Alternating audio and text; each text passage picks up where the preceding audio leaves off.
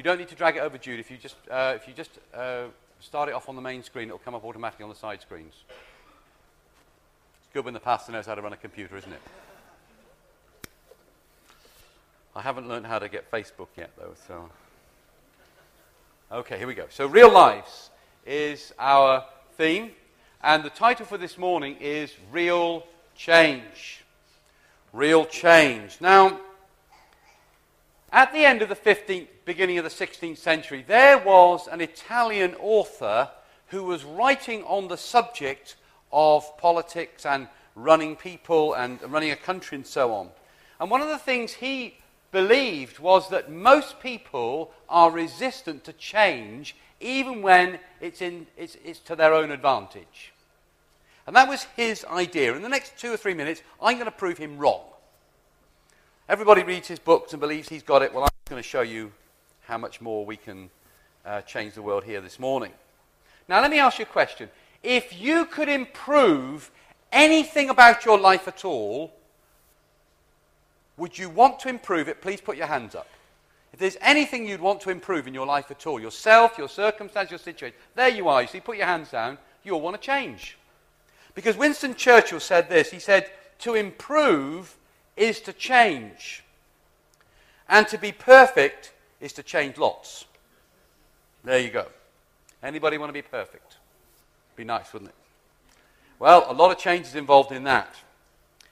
And I want to prove to you now that you really are people who love change. Because I can guarantee to you at this moment there is one thing, if I asked you all to vote for change, you would enthusiastically, without hesitation, you would put your hands up and say, I want this to change now. And here it is coming up on the screen. And here it is coming up on the screen. Who wants to change the weather for some heat and warmth and dryness? Can anybody say amen to that change? There, I've proved that author Machiavelli wrong, and I've proved you right, or proved me right. You do want to change. Change is good. If you could change that, you would change it. Is that right? Good, I'm glad about that. Now, here is a challenge for us all when we do change. Can we change enough, and will it work? Now, back in the 1980s, when Margaret Thatcher was Prime Minister, and men were men and women were women, and we rescued them from castles on horses and all the rest of it, they started to privatise industries that the government had once owned. And one of those industries was the water boards. And one of these water boards down south, I think it was the Essex Water Board, they wanted a new company sign or logo to take the place of their old one. New company, new private industry, new opportunities, new profits, shareholders, all that sort of stuff. So let's have a new logo. Let's change our image. So they had a press launch day, and they put up on the screen the new logo and the old logo. And all these guys and journalists from the press are there, and they're all scratching their heads, and they start nudging each other. And the water board people, they say, what's the matter? We can't see the difference. He said, well, of course you can see the difference. The lettering on the new logo is slightly thicker than the lettering on the old logo. Now, they had spent hours and hours and hours researching this, got a market research company on it. They spent tens of thousands of pounds on this, all to come up with some slightly thicker lettering. You're in the wrong business, aren't you? And so the story that made the newspapers the next day was, wasn't this an exciting opportunity? Rather, what a waste of time and money. They tried to change something, and it hardly changed at all. Have you ever come across that phrase? It's originally from the French. The more things change, the more they stay the same. There is a kind of cynical, disappointed, unhappy view in our world that actually things don't really change, even when you try your hardest and best and invest lots of time and lots of your energy and effort into them. Have you ever tried to change and nothing really seems to have changed? That can be part of our human experience too. So the question for us today is, how can we see real, serious, deep down, long-lasting improvement and change in ourselves and in our lives? Well, here's the good news. The Bible says we can see that kind of change. And we can see it when we allow God into our lives. And it works for you if you've never known God before, and it works for you if you've known God for years and years. But if your life is stuck in a rut somewhere, and you're in a habit or pattern of behavior, or in a weakness, or in a sin, or in a situation that's got the better of you, wherever you are today, and whatever you're wrestling with and need to change and improve, what we're about to share with you from the Bible works every time for every person, in every country, in every age, and in every situation. It works. And to see what this is, we're going to look at the life of one man. And we're going to look at his life on the outside and on the inside, and see how God brings about in him a life-changing experience of God. So let's put the Bible up on the screen and we'll read from the Bible. Meanwhile, Saul was still breathing out murderous threats against the Lord's disciples. He went to the high priest and asked him for letters to the synagogues in Damascus, so that if he found any there who belonged to the way, that's being a Christian, whether men or women, he might take them as prisoners to Jerusalem.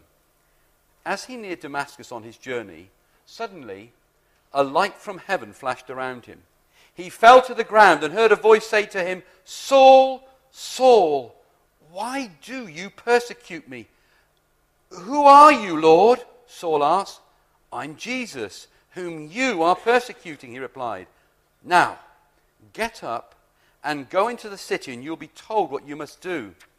The men traveling with Saul stood there speechless. They heard the sound but did not see anyone. Saul got up from the ground, but when he opened his eyes, he could see nothing. So they led him by the hand into Damascus. Perhaps we could leave that screen up there for a little while. Let's pray. Father, today we pray change. In these next few moments, you will speak to our hearts like you spoke to this man and change our lives for good. Amen.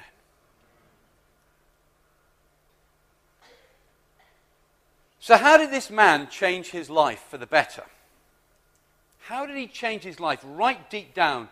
Well, we're going to look at two areas. The things that are going on around him and the things that are going on inside of him.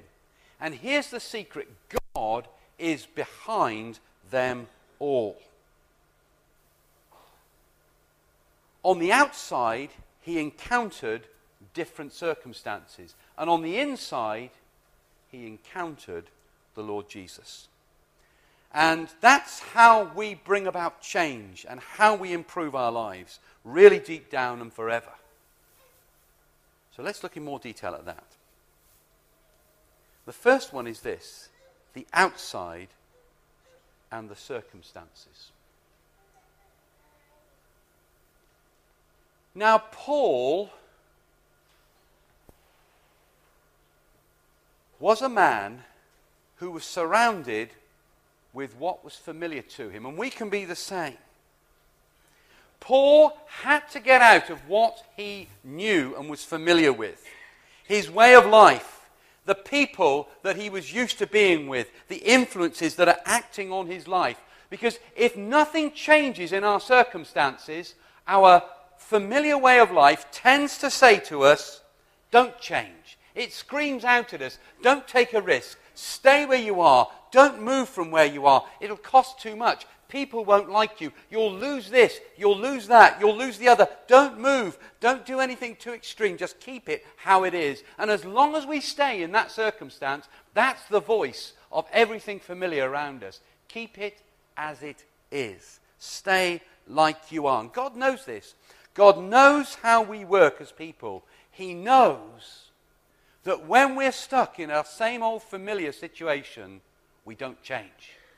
He knows that if we're going to change, he's got to allow circumstances and situations to come on our lives that will break us out of those everyday familiar patterns and move us somewhere else so that we're no longer surrounded by those voices and those influences.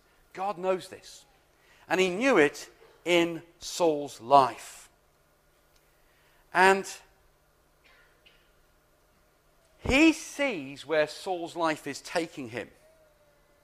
Saul is eaten up inside with stuff. Hatred towards this new version of his religion. Hadn't even been called Christianity yet. They called it the Way. That was the best name they could find to give it. And as he is struggling with stuff on the inside, God is watching his life.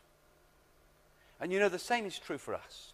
As we struggle with things on the inside, you may think nobody sees and knows, but God is watching your life. He sees our inner struggles. He sees them today, this morning, right now as we're sitting here.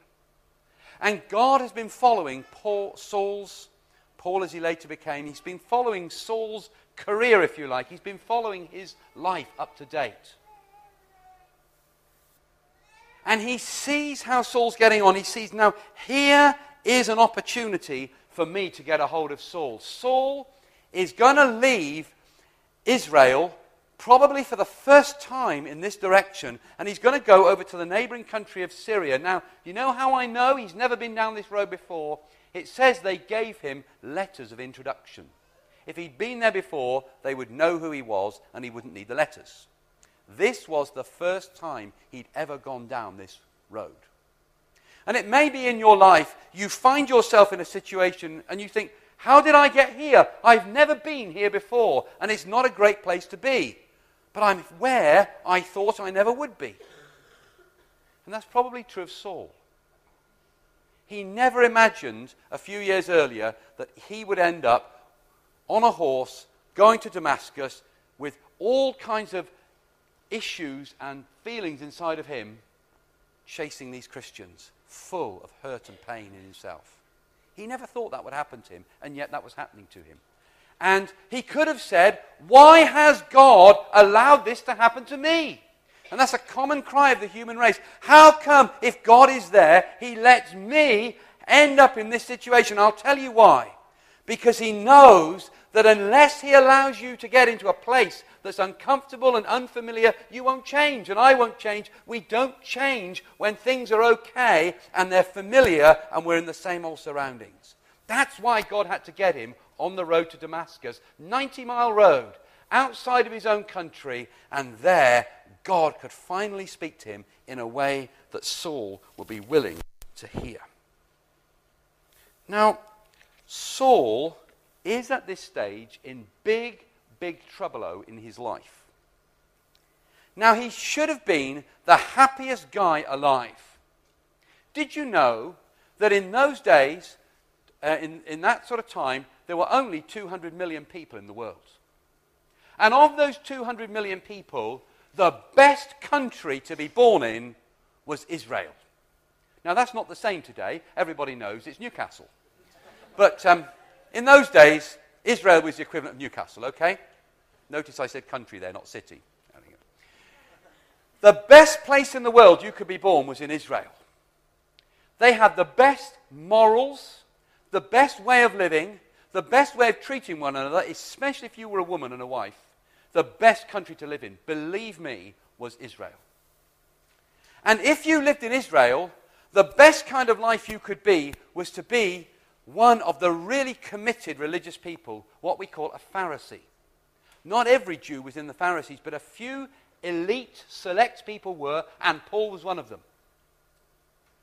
So he was in the best group of people on earth, and he was in the best group of people on earth. And not only that, he had the best education that you could really want. He went to the rabbi's school in Jerusalem, and he had a great teacher there by the name of Gamaliel, who was one of the most sensible, down-to-earth, good teachers the world could ever put forward at that time. He had a brilliant education. Now, the rest of the world was ruled by the Roman Empire. The Romans had taken over huge amounts of the earth, and Israel was under Roman rule. And if you were in the Roman Empire, the best thing you could say in Latin is civis Romanum sum. I am a citizen of Rome. Not everybody who lived in the Roman Empire got that title. Only a few select elite people, and Paul was one of them. You could buy it with money, but Paul didn't have to. He inherited it from his father, which tells us that his dad was a man of influence and position and probably quite wealthy as well. Paul had it all. He had money. He had status. He had position. He was a Roman citizen. He was part of the best group of people on earth. He was part of the best group of people on earth. You couldn't be better than Paul. He should have been one of the happiest guys alive, and yet he's one of the most miserable. Now take a look around you at our society today. If you really believe the kind of stuff they push out in the newspapers and the kind of stuff they push out in our universities, if you really believe Freud, we should be the happiest group of people today that's ever lived. But when I walk out on the streets, I don't see that. I see people downcast, weighed down with their burdens, young people lacking confidence, our marriages and our families in terrible trouble. I see our governments not knowing which way to go. Take a look at Europe. We should be so well off and happy today, and yet we're not. Something is wrong. And something was wrong with Paul. Instead of being a really privileged, brilliantly happy set-up guy, he is terribly in trouble in his life and on the inside.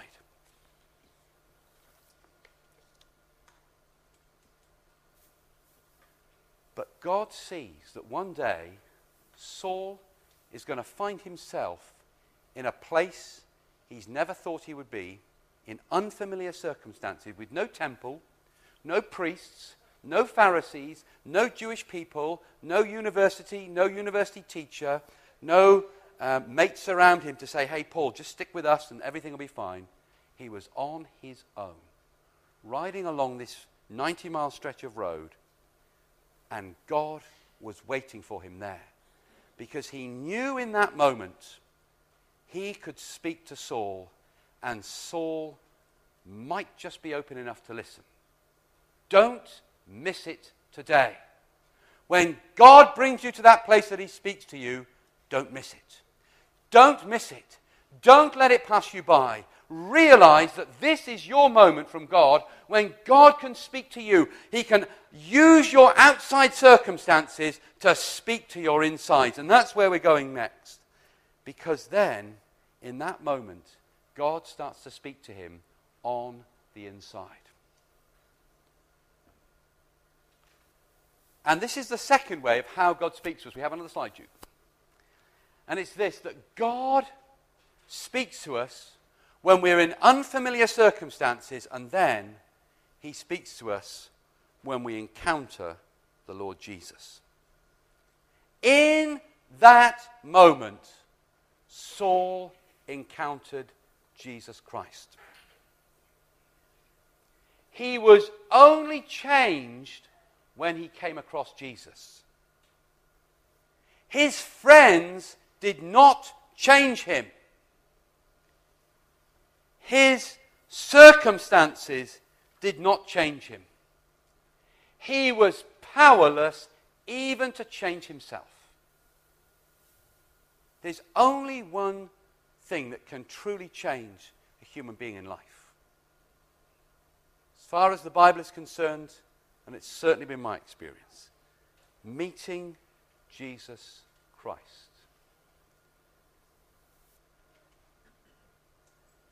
Nothing else was able to change Saul and get him out of the trouble he was in. And I believe it's the same for us today. Now notice how it started. He's riding along on his horse, probably a bit distracted. Horse is probably just following all these foot soldiers that are going with them. And I don't know what he's thinking about. Maybe he's thinking about what he's going to have for tea that night, or what the next episode of his favourite soap opera is going to be on the telly, or what he's going to do with these guys when he arrests them and what they're going to do to them in Jerusalem. But as he's going along, the Bible says suddenly. That's how it is in life. You can be going along through life and suddenly. And it's that and suddenly that God is in.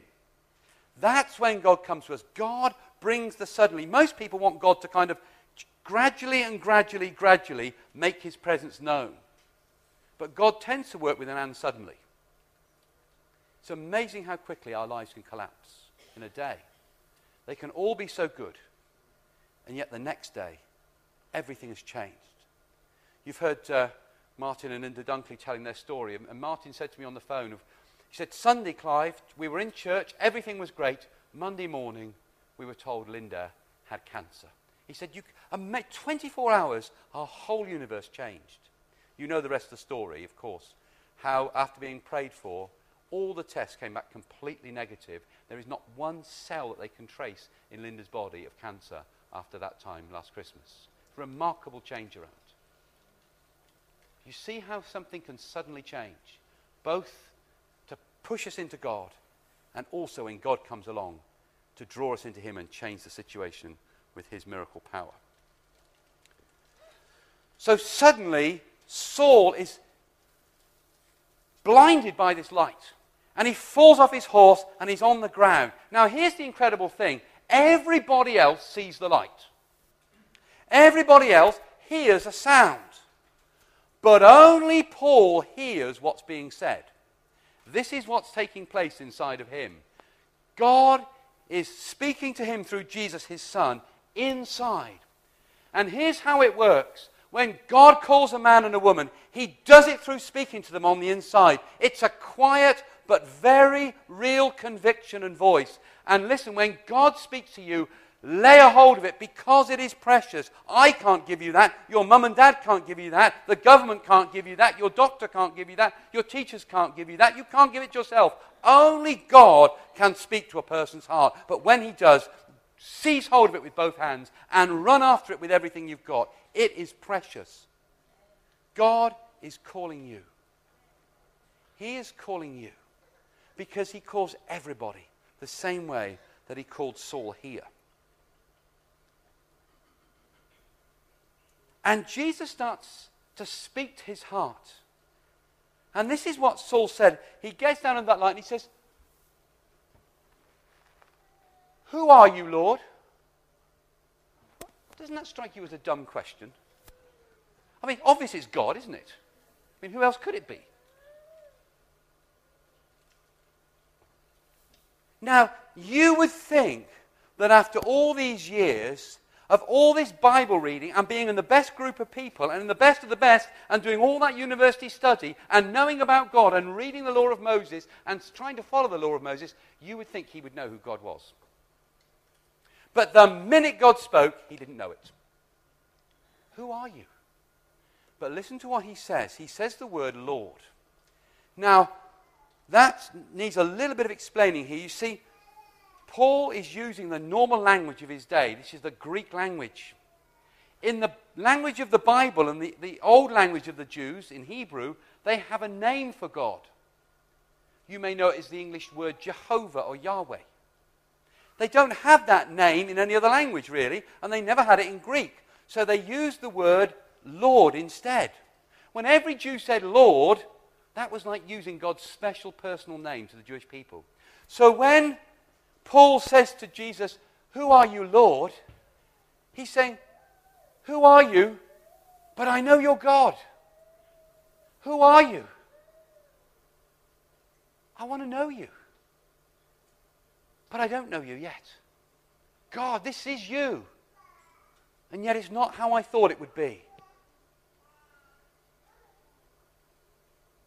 Who are you, Lord?" There's something powerful in that moment. As he says the word Lord, he is surrendering to God. You see, one of the famous church leaders put it like this: if he's not Lord of all, he's not Lord at all. When he's the Lord, he's the boss of everything. And in that one word, in that second it took to say it, he's saying, I understand something already. You are the boss of me. And you're the Lord. And I need to surrender to you. And in saying that word to him, he was already surrendering his life. And he knows it's Jesus. And he's been resisting Jesus all this time. You can't be God's son. We don't have that in our teaching. And these Christians are wrong and I hate them. But it's you. help. What do I do? When you read through Paul's letters, he describes for us what's going on inside him. He says it's a new creation. He said, all this old stuff is passed away. And instead, my whole life is changed. And notice, Paul says it's everything. Paul didn't say, well, when I met Jesus on the road, I thought, okay, I'm going to give up drinking and swearing, but I'm going to keep on sleeping with my girlfriends and going out on the town with the lads and throwing bricks through police car windows and all that sort of stuff. It all changes in an instant, in a moment. You can't take bits of Jesus and say, well, I'll just take this bit of you, but the rest of it I'll make my mind up later. He changes everything. He said all of it became old. All of it went away. All of it was dumped. Instead, everything, the way I think, what I want in life, what my outlook is, it's all changed in that moment that I met him. It's what the Bible calls in other parts of the Bible being born again, or perhaps a better translation, born from above. It's the power of God moving into our lives in that moment and putting a new heart and spirit inside of us that's different from before. He also calls it knowing Christ Jesus, my Lord. And he says, this is what I live my life for now. I don't want all that old stuff. All I want to do is know him. He is such a great guy to know. I feel him inside of me. When I walk down the street, he's there. When I'm standing at the bus stop, he's there. When they bang me up in the slam and I'm in prison and nobody comes to care for me and there are rats running over my feet and I'm chained to the floor and I'm not fed enough and I'm cold, he's there. When the church is going really well and the offerings are going well and they're putting a new roof on the church. No, they didn't have church buildings then, but he's there. And when I'm on the road on my own being attacked by robbers, and when people leave me and desert me, he's there. He's there at every point in life. I can feel his love. He makes me feel different inside. I can face tomorrow because he's inside of me. I've got hope. I've got peace. I've got a strength that I never had before because he is here living inside of me. I met him on the road that day and he's never left me. I surrendered to him and I gave him everything. And now he is inside of me. Do you know this works today? I'm going to put a picture of somebody up here. Let me see if you can recognize who he is. Anybody old enough to recognize this aging rocker here? Eric Clapton. I won't do an air guitar impression because I can't. Do you know, Eric Clapton's life fell to pieces the more famous he got. They even wrote on the subway walls in America, Eric Clapton is God. That's a very bad thing to have written about you. You can only fall from that position. And he did. He had a church background. Like Paul, he had some religion there, like Saul here. But it didn't really help him. And first his life descended into heroin addiction, and then actually, oddly enough, he tried to get out of that, and he ended up as an alcoholic. And for a while, he tried to change himself. And he was doing fine for a little bit. But he says in his book, he says, I was driving down the road in England, and there was this pub. And I thought I could just do with a drink. And I stopped, and I pulled in. And once I took that drink, I just went back to that old life. And there I was, wrecked out in it all again. And all my progress was ruined. I hadn't really changed for good. What can he do? He says this. He was in a room at a rehab center in 1987. And he said he was at rock bottom. And he decided he would do one very sensible thing. He would pray. If in doubt, pray. When we're born, we should come with a little wrapper, a little shrink wrapper on us that says, if in doubt, pray. This is what he said. I was in complete despair. In the privacy of my room, I begged for help. I had no notion who I thought I was talking to. I just knew that I had come to the end of my tether. And getting down on my knees, I surrendered. Within a few days, I realized that I found a place to turn to, a place I'd always known was there, but never really wanted or needed to believe in. From that day until this, I've never failed to pray in the morning, on my knees, asking for help, and at night to express gratitude for my life, and most of all, for my sobriety. I chose to kneel because I feel I need to humble myself when I pray, and with my ego, this is the most I can do. If you're asking why I do all this, I will tell you, because it works. It's as simple as that. Eric Clapton found an encounter with the Lord Jesus in that moment when he said to him, I surrender. This works. This works. This really works. I want to play you a little tune before we finish. This is a Christian band, and they've written a song called Born Again. I think the words are pretty clear, so you'll be able to hear them come through the sound system. But here is just a sample of some of the words. Today I found myself, after searching all these years, and the man that I saw, he wasn't at all who I thought he'd be. I was lost when you found me here, and I was broken beyond repair. Then you came along and sang your song over me. Let me say this to you. It is possible to surrender your life to Christ and not all at the same time. It is possible, even when you've known Jesus, to still be stuck in a rut. And it's just the same as if you've never met him. We need an encounter with him to change. We need to bump into Jesus on our journey and surrender it all to him. Lord, I give you this habit. I give you this rut. I give you this attitude. And there in that moment, just like Eric Clapton, Jesus Christ will come to you. And he will give you something you never had before. Himself inside of you, living, talking, experiencing, loving, changing, encouraging, bringing hope to you. The new birth, the new creation. Have a listen to this song. See what you think of it.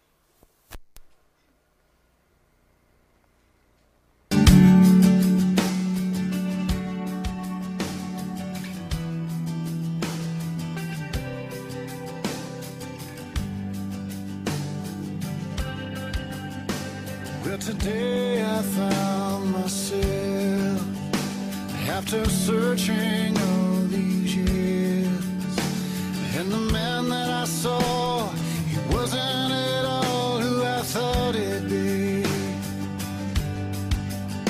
Well, I was lost when you found me here, and I was broken beyond repair. And then you came along and you sang a song over me. It feels like I'm born again. It feels like I'm living for the very first time. For the very first time in my life.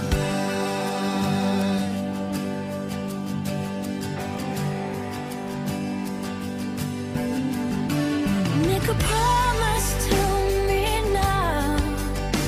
Reassure my heart somehow that the love that I feel is so much more real than anything. I've a feeling in my soul, and I pray that I'm not wrong. That the life I have now, it is only the beginning. It feels like I'm born again. It feels like I'm living for the very first time. For the very first time. It feels like I'm breathing. It feels like I'm moving for the very first time. For the very first time. Wasn't looking for something that was more than what I had yesterday. Then you came to me and you gave to me life and a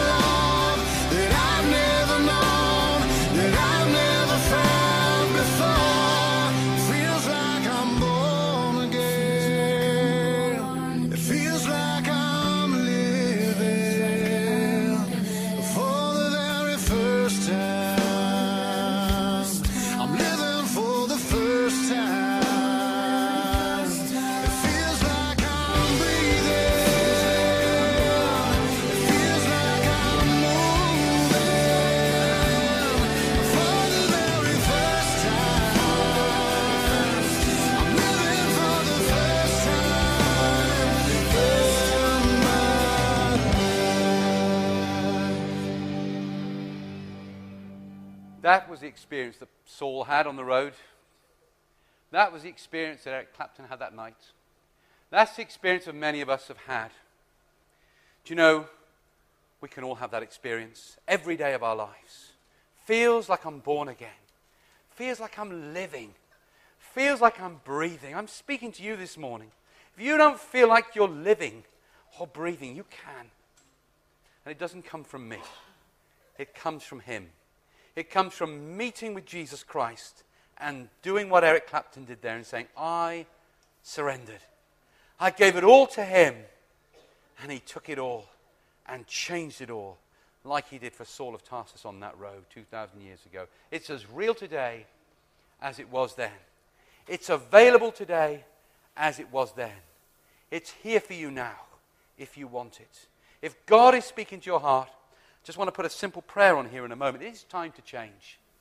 This is a time right now for change.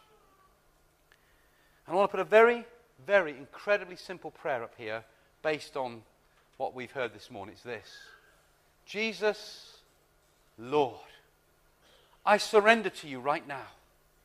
I want to know you. Please come in and change me now. Now I'm going to invite two kinds of people to pray this prayer this morning, or three kinds actually.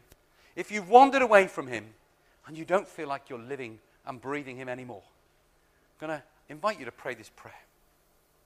If you've never known Christ, but you want to invite him into your life, as Saul did that day, call him Lord. Say, please come in and change me. Then you can pray this prayer. And if you know you have known him, but you're stuck in a rut, and his power needs to come into your life to take you on and fill you with that thrilling sense of the wonder of who he is, to know him afresh all over again, and to see his power break out in that area of your life you're stuck in, you can pray this prayer too. Guess that gets quite a few of us one way or another. So if you're any of those categories, I want to invite you to stand up now, and I'm going to pray for you. I'm going to get you to, everybody repeat this prayer, but stand up before God. If you want to acknowledge before him today, you need to encounter Jesus afresh. Let's pray this prayer together on the screen. We'll do it twice. You can read it off the screen. Then we'll try and close our eyes and pray it again, so we're really concentrating on just giving our all to God. Let's say this together. Jesus, Lord, I surrender to you right now. I want to know you. Please come in and change me now. Just close our eyes and say that again. I'll say it, you can say it after me. Jesus, Lord, I surrender to you right now. I want to know you. Please come in and change me. Amen. Let's just stay in this place for a moment.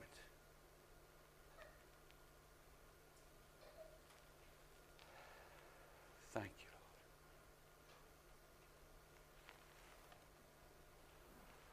Thank you.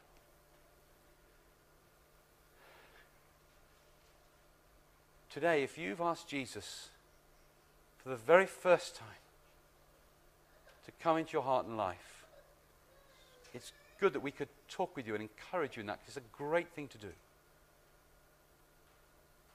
So that I know who that is, could I ask you to put your hand up while our eyes are closed and our heads are bowed? Is there anybody who's done that? Just put your hand up so we can see who you are, and then we can... Somebody here. Anybody else? And also, if you feel you've been so far from him, you really need to cross that divide and come back to him, I'd like you to put your hand up too, because I want to pray for you especially. Is anybody else like that? Far away. See that hand too. Another two here. Thank you. Keep your hands up. I just want to pray for you. Lord, today, I want to pray for these precious people who've got their hands up now. Feels like I'm born again. Feels like I'm living. Feels like I'm breathing for the very first time. I pray, Lord, you will put your spirit in them. You will touch their hearts and lives so that they really encounter and experience and feel you near right now. They know they're forgiven. They know it's okay between you and them. They know that you receive them back. They have that assurance in their hearts that God's love is on their lives right now, that they can come to you in full confidence, and from now on their lives are going to be that much nearer to you, changed, different, in the name of Jesus. Amen. Thank you, Lord. Thank you, Lord. Father, I pray for us all this week that we will encounter Jesus day by day, that the sense of being living again and born again will be in us second by second, that we'll be filled and thrilled with knowing Jesus. Help us to tell our friends and neighbors of all that we're experiencing of you. In Jesus' name. Amen. Thank you. It's the end of the message. Please sit down.